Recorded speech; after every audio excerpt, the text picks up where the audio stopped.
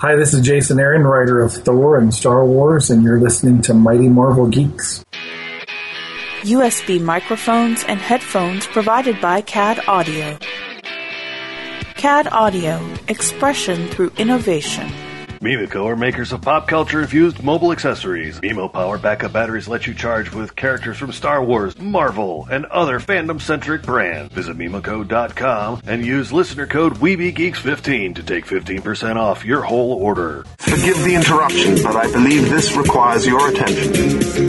Meanwhile, at the above-ground underwater suborbital volcano lair... This is urgent. We need a response team. We're already putting together the best men. With all due respect, sir, so am I. I have a plan. It's a fake laugh. It's real! Mighty Marvel Geeks. That's what we call ourselves, sort of like a team. Team? No. We're a chemical mixture that makes chaos. We're a time bomb. Well then, son, you've got a condition. Your show about all things Marvel with Mike, Kylan, and Eric. What a bunch of losers. I am Groot. That I did know. These people may be isolated, unbalanced even, but I believe with the right push, they can be exactly what we need. Suit up. I'm bringing the party to you. I have indeed been uploaded, sir. We're online and ready. And welcome to another issue of Mighty Marvel Geeks. It's Eric, Kylan, yes, who is back, and Mike. Woo! So gotta ask, you went and visited agents Bob and Jay. Did you get Bob to talk? I did not get Bob. No. So he remained actually, silent. He was being really silent, although he had about 3 minutes where he he's spouting some kind of, Hindu philosophy, and then all of a sudden silent rest of the time. Go figure. I don't know. Okay. Well, I'm going to ask, how are you guys doing? It's been a week since Eric and I have fought off Hydra and almost lost. We survived. That's about as much as you could say for it. Yeah. I saw, and I was feeling really bad, but I didn't have access to the helibus, and but you guys, the above ground underwater suborbital volcano layer is still standing. And the commissary looks the same. But yep, that's okay. I don't know if that's a compliment or not. The coma scared. Yeah, pretty much. Well, I'm gonna break this news and announce. We had that contest where we were giving away a pair of headphones like what we're wearing, and a CAD Audio. Of course, the headphones are CAD Audio, and a pair of CAD Audio and a CAD Audio Zoe mic. Right. Our winner is Hope Beckers, and we say congratulations to Hope for getting the correct answers. And what are those correct answers, by the way? Well, question number 1 was full description of where we record from. Well, Kylan just said it, and if he wants to say it again. What? Sorry. Where do we record from? Oh, from the above ground underwater suborbital volcano layer. And I would have taken it in any order as long as you got all the parts there. The second one, who was the first guest that we had as the Intrepid Trio? And it's a good friend of the show and former Malibu editor, Roland Mann. That's right. We did have somebody say Chris Claremont, and that would have been cool. But that was our very first guest. That was your very first guest. And that was me and a different Eric. So, yes. And the third answer was, who was the guest on issue number 100? Mr. Ramon Perez. Yes. So, again, congrats to Hope, and I've already been in contact with her. And thank you to everyone who participated and sent in answers. Yes, so thank you. Very much Thank you for your participation. So, let's start off the show. First news story. I think you had mentioned something about Ghost Rider. Oh, yeah. As you know, as we have discussed here on the show, the next and hopefully not final season of Agents of S.H.I.E.L.D. premiered premieres on September 20th on ABC, and they have announced that they did announce at San Diego Comic-Con that the Robbie Reyes version of Ghost Rider will be appearing in the season. I got to be honest, I was not very happy at first to hear this news, mainly because I did not particularly care for the Robbie Reyes version of Ghost Rider. There, I've said it. And really, the main thing is, he's not a spirit of vengeance like the others, and the Ghost Rider has a car. That I think is what really upset. I don't want to use the word upset. It irked me more than anything else. But I mean, you see all these images of him riding on top of the car, like standing on the hood while it's moving, or standing on the roof while it's moving. That kind of makes me feel a little bit better about it. Okay. But go ahead. No, I'll let you finish before I get into it. Okay. But the more that I am finding out about Reyes, the character, the more I like him, because this, while it's not the spirit of vengeance like like John Blaze or Dan Ketch, he has more of a Bill Bixby Incredible Hulk vibe to him. Okay. Because the part that makes him the Ghost Rider is actually it's an inner demon. It is the demonic spirit of his serial killer uncle. Oh, yeah, and Robbie is the component that compels him to do good. I mean, he is fighting the inner demon, literally, and he's the one putting these demonic powers for good. It's not the spirit itself compelled to it. Well, did y'all see the video, though, of Chloe Bennett, a.k.a. Daisy, a.k.a. Quake, riding on, or holding on to the roof of the Charger? That too. When we talked about this before show, I said Camaro, so. You called it a Camaro, and I just said it's a Charger, dude. Hey, this time I got the first two letters right instead of just the first letter. And you got the manufacturer right this time, so you're working on it. You're getting closer. So the thing I found interesting, though, is Daisy was wearing her SHIELD jumpsuit, her SHIELD uniform. It was the shorter hair, it wasn't the wig. Things that make you go, huh? So here's the question. Are you thinking that, well, obviously, by the time this scene is filmed, she's come back to the SHIELD fold. Now, this could be an episode that's very on in the season, very early on in the season, or it could be towards the end of the season. Right. But do you think that the whole Daisy Gone Rogue thing is kind of a, I don't want to say red herring, I don't want to say one shot, but it's kind of a very short arc? I think we're going to see it for 3-4 episodes. And I'm going to think that my thought is she's possibly still under control of either the new director or maybe Talbot for some other. God, what am I doing tonight? I'm just your little grammar Nazi over here. I was like, Tolbert, who? But she's under orders from one of them, and that was all part of the whole scheme with Hive to help expose that and not lead on with everything else. But I don't know. But because of how deep she got with Hive, she's having to. I don't know. See, now I'm starting to put things in stretch. I'm thinking you're stretching on that one. You could be right. You could be right, and that was a play all along. But I don't know. We'll just have to watch and see what happens. I think it's going to be it could end up being it ends up being a 3 to 4 parter, and we see Ghost Rider start to show up around maybe episode 3 or episode 4 of this arc, bringing in the spirit of vengeance. That's completely possible. And that wakes her up and has her go back to SHIELD. Okay, that's a possibility.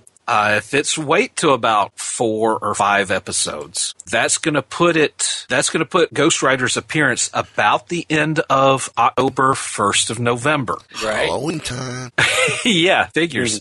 But it also would coincide quite nicely with the new Ghost Rider comic that's going to be coming out. It's like, let's see, when did they announce that? They announced it, it's been since Comic-Con. Right. It's going to be a Ghost Rider solo title written by Philippe Smith and Trad Moore. And these are the guys who created Riez's TEO version. And with art by Brazilian illustrator Daniel Beiruth. I'm not sure how you pronounce that, but editor-in-chief Axel Alonso commented on that, saying, quote, "We were waiting for Philippe's schedule more than anything. I would have loved to have launched it sooner, but he has a prosperous career in animation, and we needed the time to carve it up and do it right." So it just says that Ghost Rider #1 hits this November. I think that's just very coincidental if my last thought ends up kind of being true, since I'm on a tangent-filled night tonight of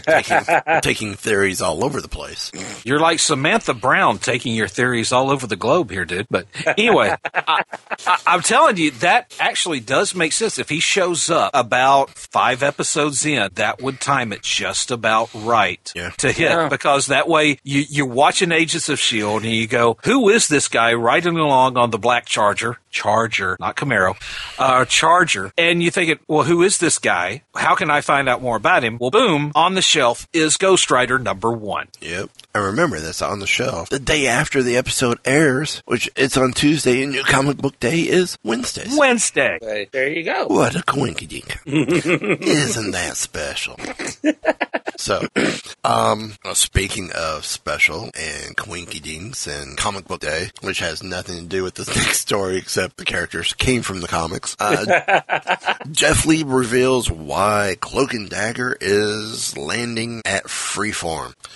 Crashing, more like it.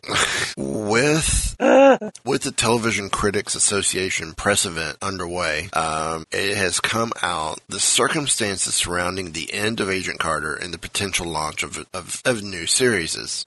Jeff Loeb, head of Marvel Television, spoke out about one series that is going to be on Freeform. That's Cloak and Dagger. According to him, it's a love story that happens to have characters that have always traditionally been in that age group. Well, okay, I don't know why I read it like that, but I did. I apologize. It's not like we took something and made it into a young audience. It speaks to a YA audience, and it's a YA property. YA meaning young adult. Young adult, sorry.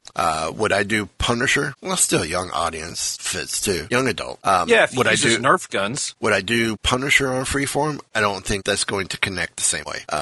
So Cloak and Dagger will center on Tandy Bowen and Tyrone Johnson, teenagers from different backgrounds who grapple with their newly acquired superpowers. Tandy can emit daggers of light, while Tyrone can engulf others in darkness, even as they fall in love. So I think we all, when this was first announced back in April, we all kind of said the same thing. Freeform, that means it's going to be like Foster's meets Pretty Little Liars. Actually, the words I used were, I have a bad feeling about this. Yeah. And as much as I love this series in the comics, I'm starting to have that same bad feeling. See, there's somebody over at our distinguished competition that thinks that this is a wonderful thing for Marvel to have this show, because it's the equivalent of, because Freeform is sort of like Marvel's equivalent of, or Disney's equivalent of CW. Okay. But we're also talking about this with the distinguished competition. Is the same company who brought us the entirely wasted time that I wish I had back, known as Batman vs. Superman, The Dawn of Justice. Which I happened to watch, and I regret watching. Yeah, see? And as much as I love their premiere show, their premiere DC show over at CW, that's on Wednesday nights. I think you know what I'm talking about. As much as I enjoyed that show, when they decided to change it and go lighter, it just did not. I had my teeth were riding out because of how sweet it was at points. It was just like, no. What was pun intended? It was supposed to be. They thought that they were going to go. They thought if they went lighter, that this would be. We're going to do stories about heroes, and no. And here's the thing. I'm like you guys. I have a really bad feeling about this show, but then again, I'm way outside the demographic. I have an open mind. I really do, but I feel bad bad about it. I'm just saying. My thought is they're looking at the young adult version of it and that teenager part. Right. They go, oh, well, here's a chance to get a teenage love drama with powers. The book is so dark, though. There was so much more. The book, yes. To it. Yes, I agree. But quite frankly, I don't think it's going to be brought over that way. I think it's going to. I think they're just going to go like, oh, look, here's a white girl and a black guy. They fall in love with powers. I think it's going to turn into Stitcher's meets Pretty Little Liars. And I'll admit, I watch Stitcher's, or I have been, but they're turning that into too much of a young adult, chicky, twisty show. And then you have to go over to El Rey and watch like 12 hours of kung fu movies to get it out of your brain. Or one episode of Lucha Underground. There you go. You really just need something with a ton of explosions, car chases, and barroom brawls. Yeah, Roadhouse. Could you say that one more time, Eric? This needs a lot more explosions, car chases, and a few barroom brawls. There you go. See? There you go. So yeah, to get that thought out of our mind and that bad feeling, I'm going to cheer us up real quick before we go to the next story. Okay. Because the next story is going to cheer us up too, but I got to put us in that mood. Okay. I knew that was coming. Which, he's still living off. It's been what the 30-year celebration. Yep. And we talked Are you still living off of that? See. Hey, as it said on the box or on the cover at Walmart, one of the top movies of the 80s. Walmart's like the internet; it don't lie. I'm still thinking that Photoshop that somehow. Nope, not Photoshop. That was the real deal. Who are we to argue with Walmart? You know, sure. Netflix. And Netflix brought something. Now, this is a rumor. Okay, well, it's not a rumor, but kind of is, but kind of not. So, it's been reported that Marvel shot a White Tiger pilot short for Netflix. Let me say that again. Marvel has reportedly shot a White Tiger pilot short for Netflix. For those who didn't catch it the first two times, I'll say it a little slower. Marvel has shot a White Tiger short for Netflix. And for those of you who just need summing up, White Tiger pilot Netflix. There you go. So now who is White Tiger? Sum up for people who are not hardcore, deep in the weeds Marvel zombies and who have absolutely no idea who White Tiger is. Aren't they a rock band? They are a super awesome Canadian rock band from the late 80s and early 90s, but this is not that White Tiger. Okay? Different White Tiger. This White Tiger, her name is Angela Del Toro. She's a Hispanic female from the Bronx, and she's actually the fourth White Tiger. Comes from a line of people who has held this mantle, I guess you'd call it, through her family. White Tiger is a street level character who has heightened abilities, who is a upper level martial artist. And she's been featured prominently in the Disney XD series Spider-Man Disney's Ultimate Spider-Man. And so you see her featured with Luke Cage and Iron Fist, and also Nova.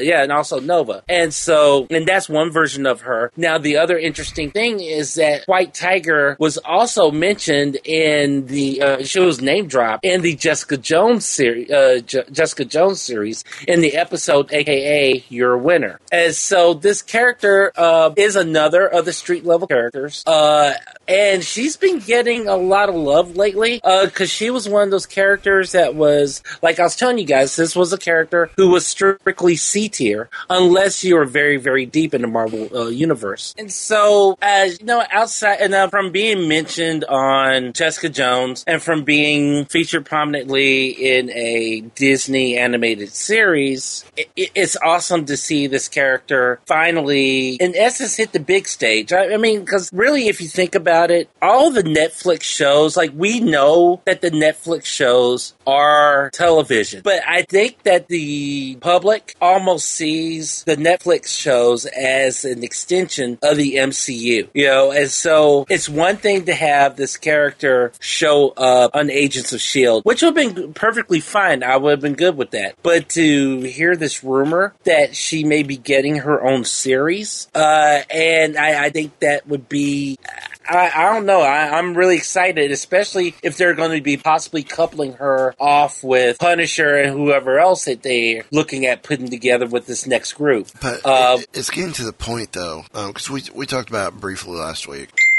Jessica Jones is coming in 2018. So is Daredevil season 2. Mm-hmm. They got 3 shows coming out next year. At some point, they're going to have to change things up. I believe.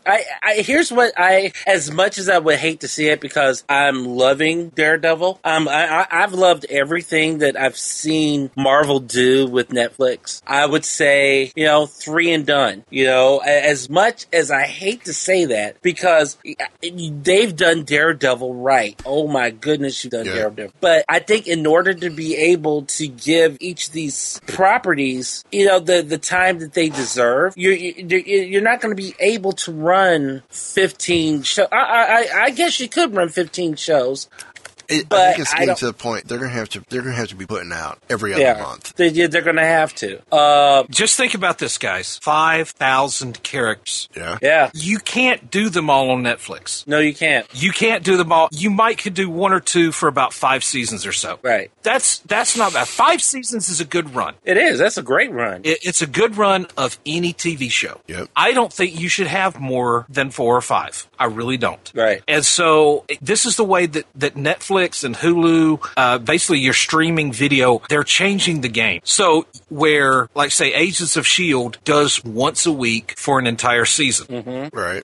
Not counting when they decide, to take their coffee breaks and lunch breaks and, mid-season hiatus breaks, and you get the idea. Right. But, for 13 episodes or so, or 26 episodes for that matter, for an actual season, Netflix will drop that much at once. Yeah. So, 5 seasons, fine. But you've got all these other characters to deal with, to explore and expand upon. Do them. Well, they kind of... go ahead. No, you go ahead, dude. Well, no, because I'm going to take us a slightly different direction if I go ahead. Oh, that's cool. Well, I would love to see Netflix. Okay, like you said, we're talking 5,000 characters, and 2 years ago, how many of us would have believed that we a month and a half away from a Luke Cage series? Well, I think a lot of people didn't realize the risk that Marvel was taking. Right. Doing street level characters that, unless you were deep in the weeds and steeped in your Marvel culture, you didn't know who these people were. No. Right. And I think, I was thinking about this. I think this is the appeal of these characters too. Because when we look at the distinguished competition, every one of those characters, regardless of if they're a street level costume vigilante or if they're some cosmic power being, everyone is fighting some world level threat. Well, and they're also all A-level characters except for maybe Cyborg, who's B-level at the moment. Right, but he's always kind of hung out up there. Right. And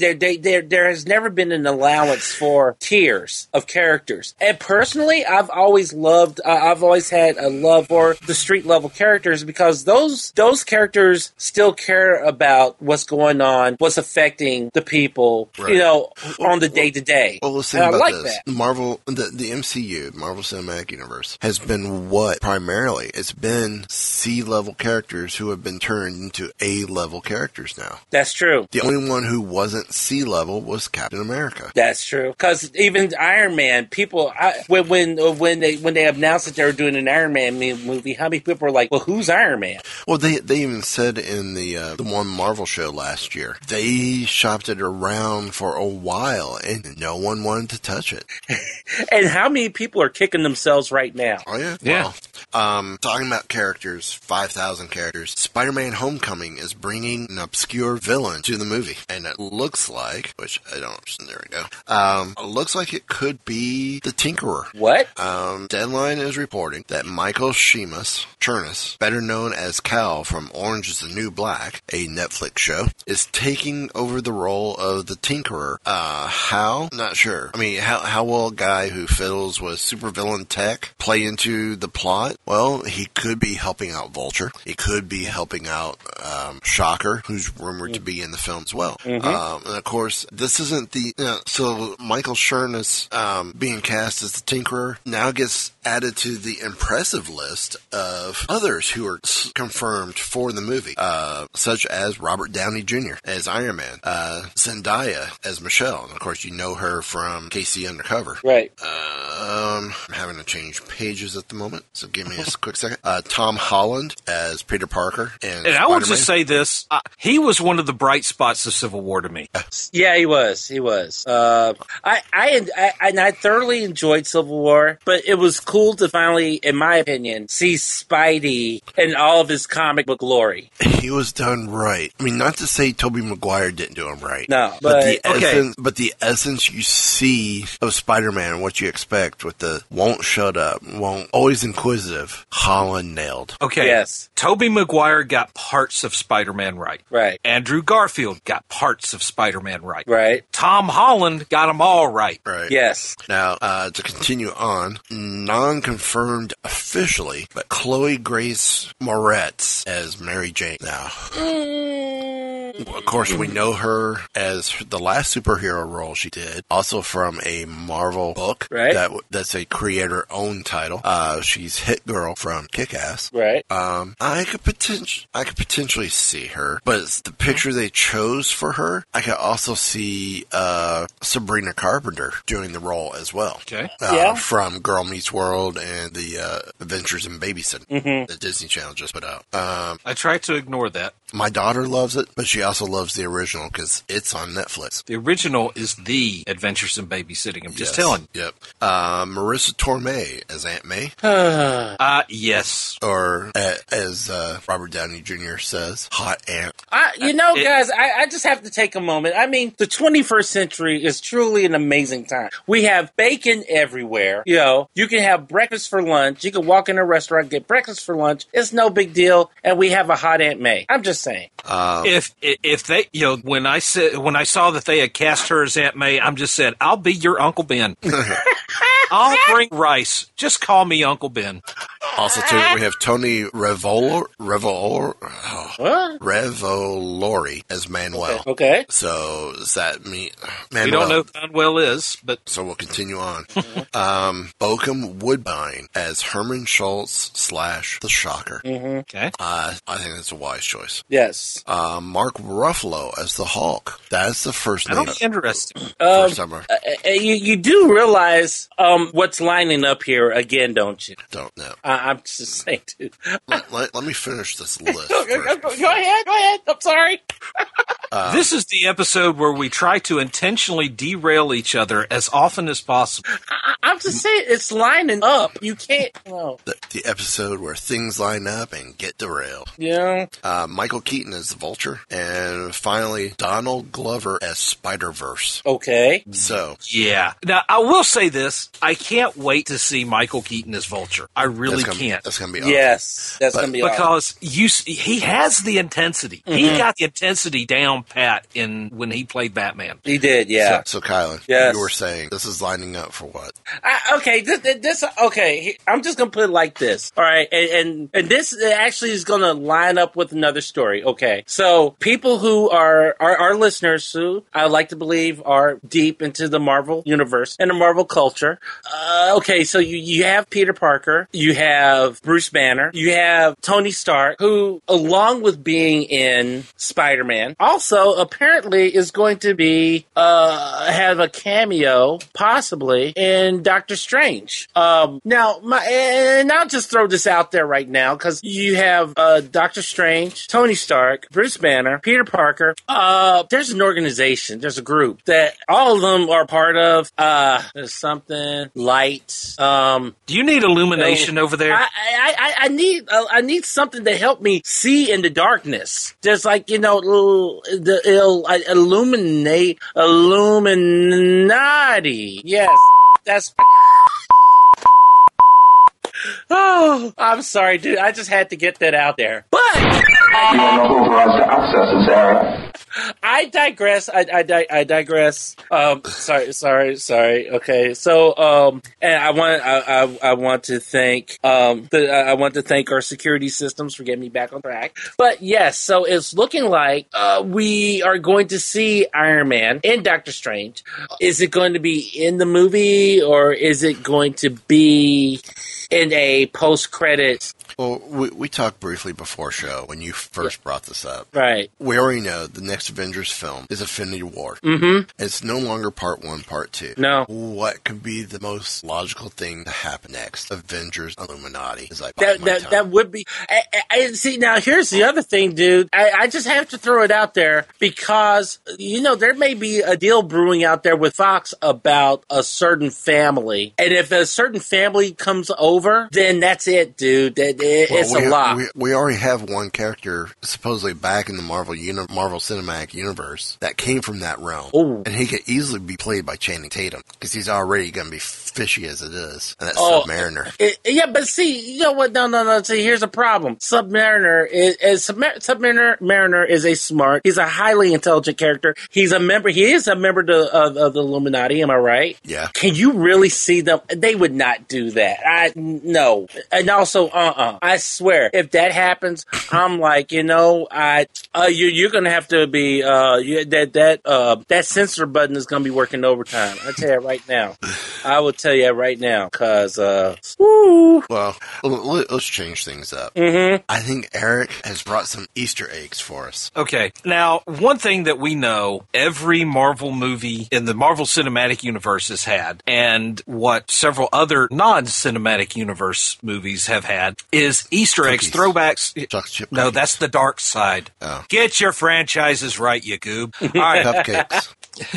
It Easter eggs, references to other things, like in Deadpool, while being tortured. Now this list comes to us from GameSpot.com, and it came back in February. But there were some references that were in this list that kind of made me think more about what's currently going on, particularly in the TV universe. And I'll cover that when I get to it. But in Deadpool, at one point while being tortured, Wade Wilson won't shut up, and that makes Ajax threaten to sew his mouth shut. Now, of course, that is a reference to the last time Ryan Reynolds played Deadpool in X-Men Origins Wolverine, where his mouth was sewn shut. Also in Deadpool, where Colossus wants Wade to visit Professor X, Wade just replies, "Stewart or McAvoy? These timelines are confusing." That was good. I love that line. That was a good line. And, of course, that is referring to the fact that both Patrick Stewart and James McAvoy have played Professor Xavier. Now, I love the one Easter egg where it makes fun of the distinguished competition. That's not in this list. Can you give me a super suit? Just make sure it's not green and glows. Oh, that one actually is. Yes. Yeah, the green and glowing. Of course, that's where Reynolds played Green Lantern. I was going to get to that, but hey, thanks for jumping that gun. Sorry. You just tried to intentionally derail me. That's okay. That is the theme for this evening. Episode 132, Intentional Derail.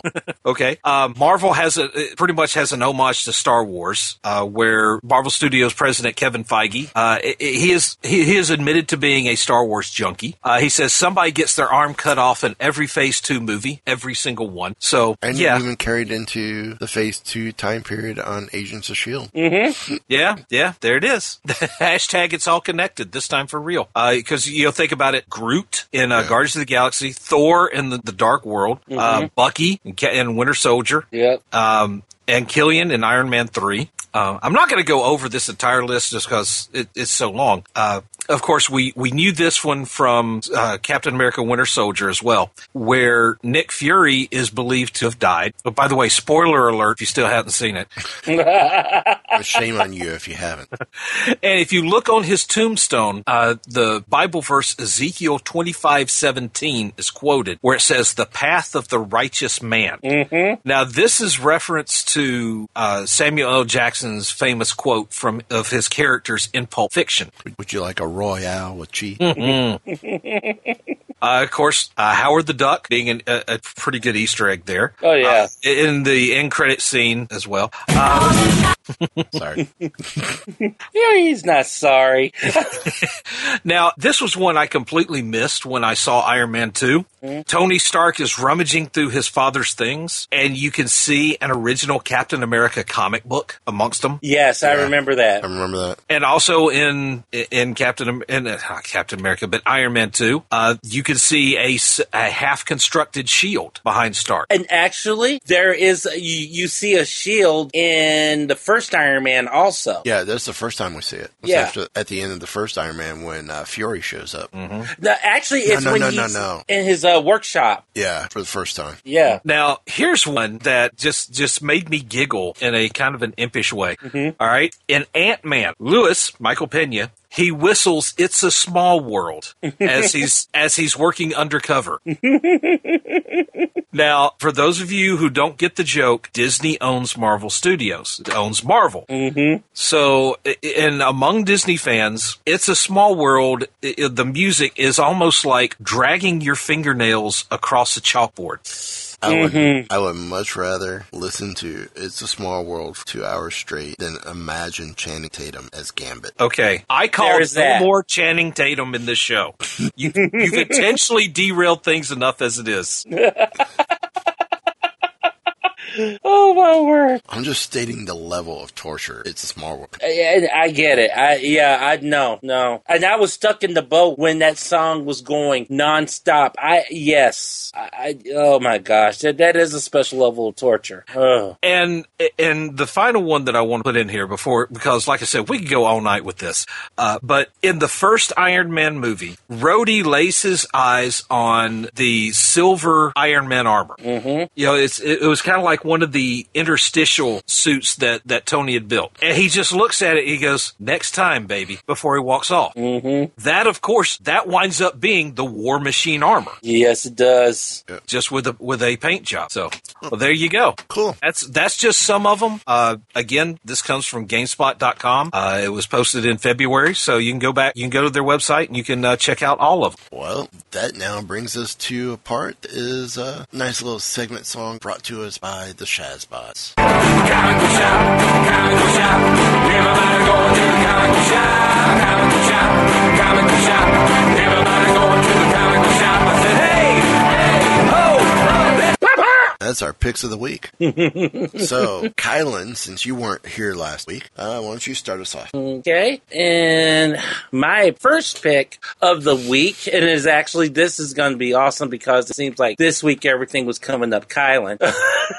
Because I am going to have such a full list. It's Daredevil Punisher #4. As my computer decides that it wants to reload. The writer is Charles Soule.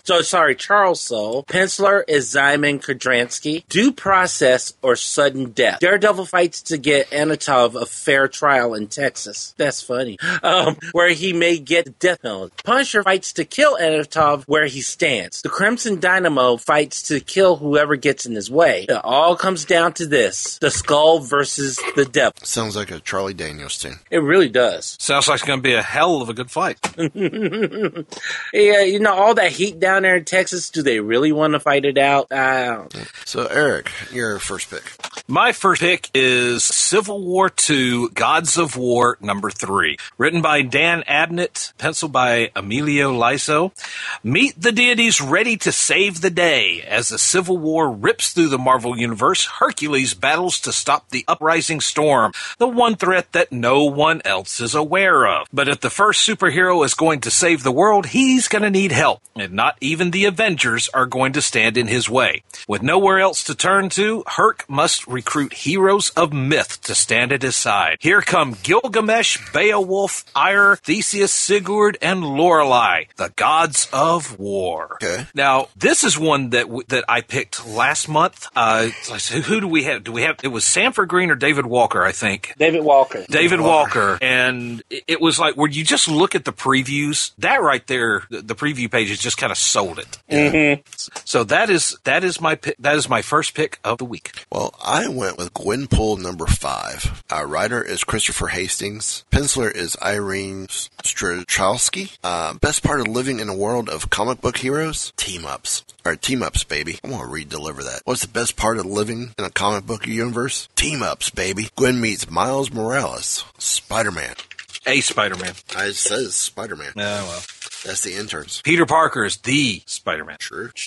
So, preach it. Number 2. Number 2 is Star Wars Poe Dameron, number 5. Yet again, the writer is Charles Soule. The penciler covers are Phil Noto. Black Squadron's been locked away in a Republic prison, but they're not locked in there with us. They're locked in with Terex. Can Poe and company get the info they need and get free? Eric, your second pick. My second pick is Mockingbird number 6, written by Chelsea Kane, penciled by Kate Nemechek. Civil War II tie-in, a top-secret mission on behalf of an old friend, a tropical cruise. What could go wrong? Turns out it's a themed cruise, superhero-themed naturally, making it a floating Comic-Con. Now Bobby is trapped on a boat with 1,000 cosplayers, caped colleagues she was trying to avoid, an ex-boyfriend who keeps showing up at inopportune times, and a rampaging herd of corgis.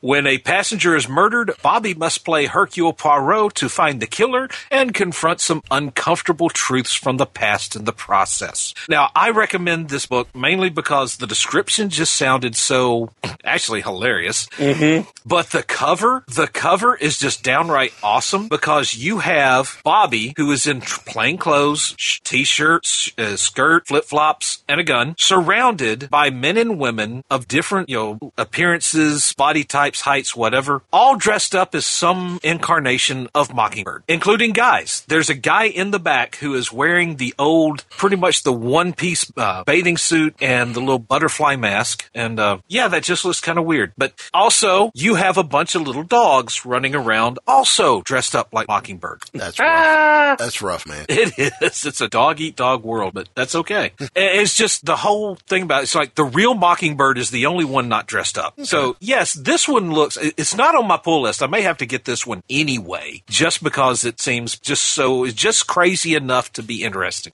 I will say it is, it's in the pull list over at my house. And like, it's right there with, Black Widow. It's a good book. It really is a good book. Especially if you read that in, conjunction with, Hawkeye. One of the cosplayers on the cover is holding a Hawkeye comic.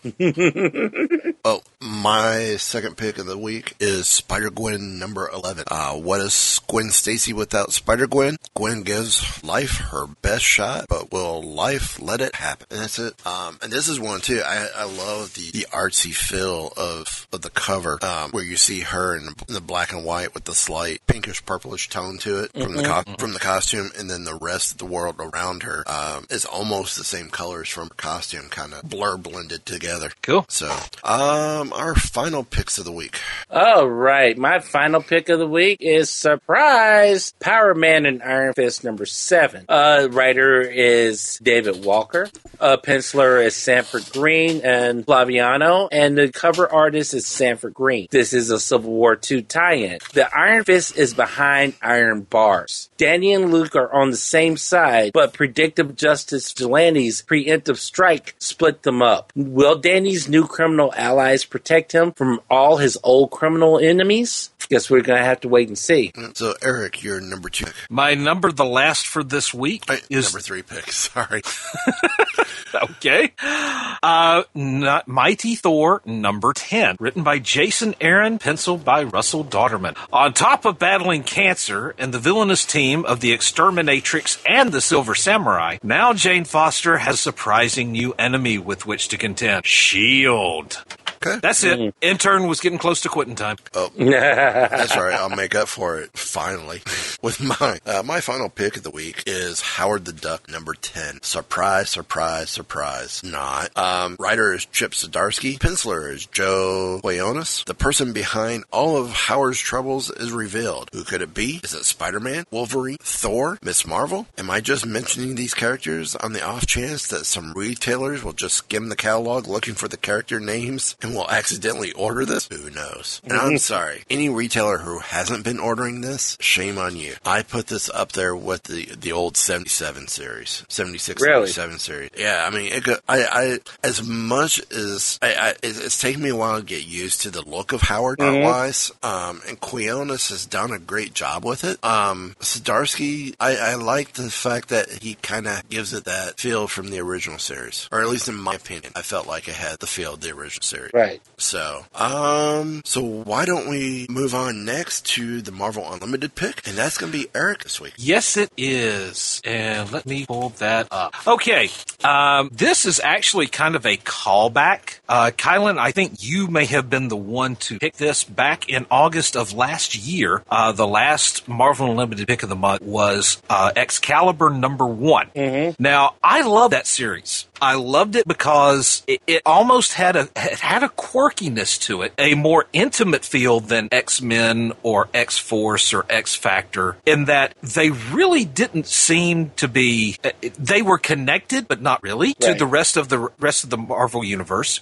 And there were a lot of quirky, what I would consider quintessentially British characters. Would I be right in saying that? Yeah. Yeah. Okay. Yeah. I mean, now, mind you, like for somebody who growing up in the South, picking up Excalibur, this was so different from any of the X books. Completely, it's like you said, they were kind of sort of they were tertially connected, but they were like off.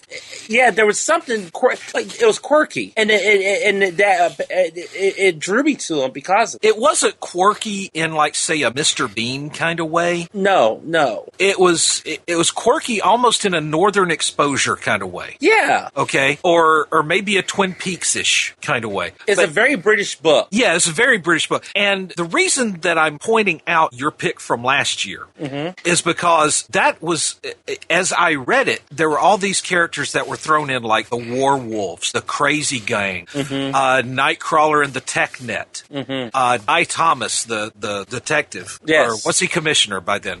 Anyway, you have all these characters in there that were really cool, and I thought, well, where did they come from? I have found where they came from, or at least part from where they came from. Okay. Captain Britain Volume 2. It was like 14 issues starting off in January of 85. Oh. Yes, that entire run is on Marvel Unlimited, but my pick of the week is number 1 of that series. Really, it's a flashback. If you ever wanted to know about how Captain Britain came to be, this is what you really need to read. Because while it's actually kind of like a two-setting story. You have on one story, you have Guy Thomas proving to his superiors that Brian Braddock is Captain Britain. Okay, the other story that's kind of intercut with it is how Brian Braddock is basically relating all of his time as Captain Britain to his sister Betsy, also known as the X-Man Psylocke. Okay, so there's a lot of flashbacking in this, but there's also some other stuff inserted in here. You've got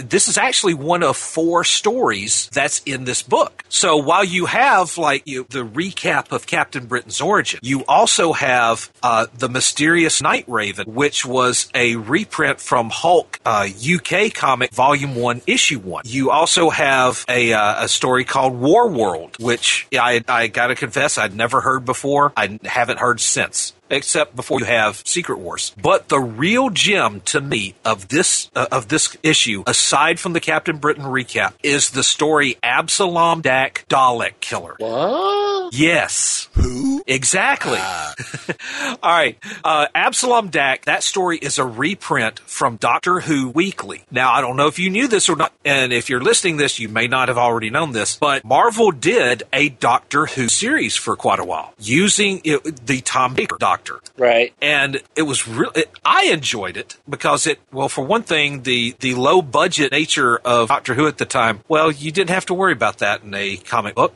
but this was like the backstory that was interwoven with the Doctor Who Weekly. And Absalom Dack is a serial killer in the far future. He is given a choice. He's caught. He's convicted. His sentence, he's given a choice. He can either be executed or he can be exiled as a Dalek killer. Now, what that means, you're teleported to a planet that's within the Dalek Empire, and you fight for your life. Okay. And while you are fighting for your life, you are acting as an agent for the human empire. And so he actually, they said, what's my life expectancy? A month, a week? They said 9 hours, 43 minutes, etc. And so that's the story about him. He pretty much liberates an entire planet and falls in love with the queen, as, serial killers are wont to do. But one last Dalek counterattack kills her. And so he becomes a man bent on destroying all of Dalek kind. Right. Well, we've got time. Let's quickly recap last month's book, since we weren't able to do it because of the Hydra invasion. Okay. Or last month's book club. Last month's book club. Okay. Last month's book club actually had a bonus. The actual book club book was Guardians of the Galaxy Volume 1, Number 1 from 1990, written by Jim Valentino, who also did the pencils and did the cover art. Now, this was the first of the quest line, the storyline for Quest for the Shield, where they are tracking down this artifact that Vance Astro is convinced is Captain America's shield. Now, mind you, this is 1,000 years in the future, so a lot of the Marvel Universe that we know has passed into legend, into myth, and so a lot of what we know has been forgotten. And as one of the last survivors of the 20th century, Vance Astro is pretty much the historian as well. And as it turned out, we didn't know this when we first announced the book club, but the main villain in this particular episode, in this particular issue, is a character by the name of Taserface. He is a member of what is called the Stark. Now, this is a race of aliens that worship Tony Stark and the Iron Man armor suits. Okay. Now, at the time, I thought Taserface was one of the lamest ideas for a villain ever, because yes, he can project an energy blast from his face. Not from his eyes, not from his mouth, not even from his left nostril, but his entire face. Okay. And that's why they call him Taserface. Well, as it turns out, right after we did this, James Gunn, the director of Guardians of the Galaxy Volume 1 and Volume 2, comes out and says, hey, we have the villain Taserface in Volume 2. So we are freaking geniuses once again. It's hard work being this good. It is. But this was, it was a good, the Guardians of the Galaxy series had its ups and downs. It had some issues that were much stronger than the others, but the whole Quest for the Shield storyline, I thought was one of the better ones, because it ties in the past, the present, and the future. And it sprinkles in plenty of ancient Marvel lore. Now, the book club bonus for this month was the first appearance of the Guardians of the Galaxy. It was Marvel Superheroes Volume 1, Number 18. That came out in January 1969. Yep. And it had it had 3 stories in it. Courage and the Menace from Future World Part 2. But the Guardians came in the story called Earth Shall Overcome. And the synopsis, and this comes from the Marvel Wiki, Charlie 27 returns from a 6-month mission to discover that his home planet of Jupiter has been completely enslaved by the evil Badoon. These are reptilian aliens. He knows that he wouldn't stand a chance against them on his own, so he teleports to other worlds to find help. First, he joins forces with Martinex on the planet Pluto. Then together they travel to planet Earth, where Vance Astro and the Centaurian Yondu have just escaped from the Badoon forces themselves. When Vance and Yondu encounter Charlie 27 and Martinex, they briefly mistake them for more Badoon guards, and of course the obligatory misunderstanding fight ensues. However, soon enough they realize that they are all fighting for the same side, and a new super team is born, the Guardians of the Galaxy. Okay. Well, Well, you guys didn't hear it, or especially Eric. And of course, Kylan wasn't here, so he wasn't able to hear it. But our listeners heard it last week, briefly, as I recovered what I could from the Hydra attack. The book of the month for August is Star Wars Vader Down #1. And the writer is Jason Aaron on this particular book. And this is what launched the whole Star Wars crossover event, was this one issue. When Darth Vader accidentally finds himself facing off against the Rebel fleet on his own, the Rebels will learn the true strength of the dark side of the Force. Once Vader crashes on a nearby planet, the Rebellion is willing to risk everything for this once-in-a-lifetime chance to take out one of their biggest enemies. Luke, Vader, Leia, Aphra, Han, Chewie, and all manner of droid, good and evil. And I chose this because when we go to discuss it, the final book of the Vader series will be releasing in September. And to me, this was like the greatest crossover from last year. I believe it was a non-award. Is that what we called them last year? Yes, something like that. It was a non-award winner here. It was a Weeby. Oh, that's right. Winner Yeah. for over on Weeby Geeks. It's a great book. It really is. And it was a great series for. See, I'm not a strong Vader fan. I mean, I like him. I'm not one who I gotta try and collect everything of him. Right. But this series, this crossover event, the Vader series has been, I don't know, it is so well done. I'm sorry. I'm gonna be sad to see it go. The Vader series to me has it's added a lot more depth to Vader. Yes. Yeah, I agree. It makes me wonder if had this book come out back in the 70s, or even if it was after Empire, had this book come out, would it change my, because, there was one of those things, like at that time, I'm 12, 13 years old, and Vader is like the epitome of ultimate evil, but this book humanizes him. Yeah. Or wherever it does. I don't know. Yeah, I mean, it doesn't. But See, I don't remember with all the various miniseries Dark Horse did with Vader, like Fist and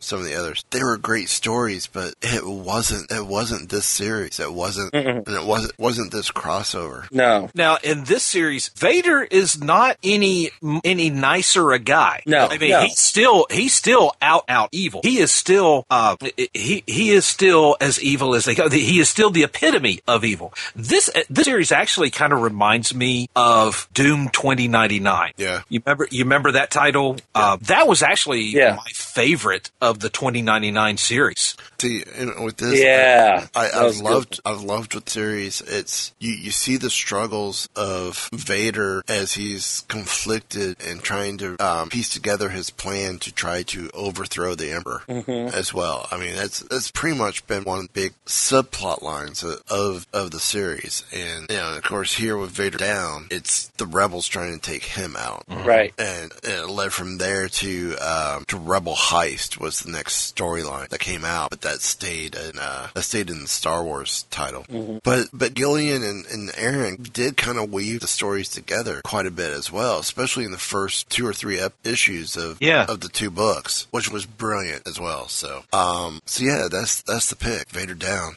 So email us your comments and thoughts about it at mmg@weebygeeks.net. Hit us up on Facebook or Twitter with your comments as well. On Facebook at Mighty Marvel Geeks, on Twitter at Marvel Geeks. So I think that's going to wrap it up for us this week. Any final thoughts? Nope. I'm glad to be back. Amen to that. So we could do one final thought. Uh-oh. That's what I'm afraid of. And we'll say it again. James Gunn, you're in production. Make this happen. You're at the keyboard. Make this happen. It's happening. This is my soundboard being slow.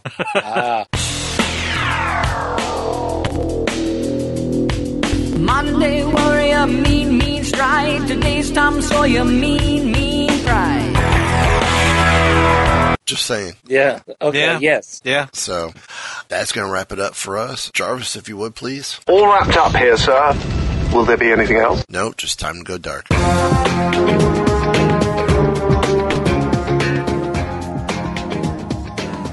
So, more theories on Ghost Rider and Quake and Daisy with S.H.I.E.L.D.?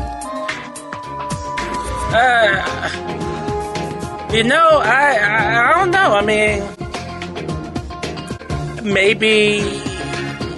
Oh no, maybe what we saw in the season finale. Maybe she really is undercover, and they just haven't told the rest of the agents. That's a possibility too. I don't know. I think I'm now starting to believe my other theory, though, of Ghost Rider shows up looking for her, and for her protection, she goes back to S.H.I.E.L.D. That's a possibility.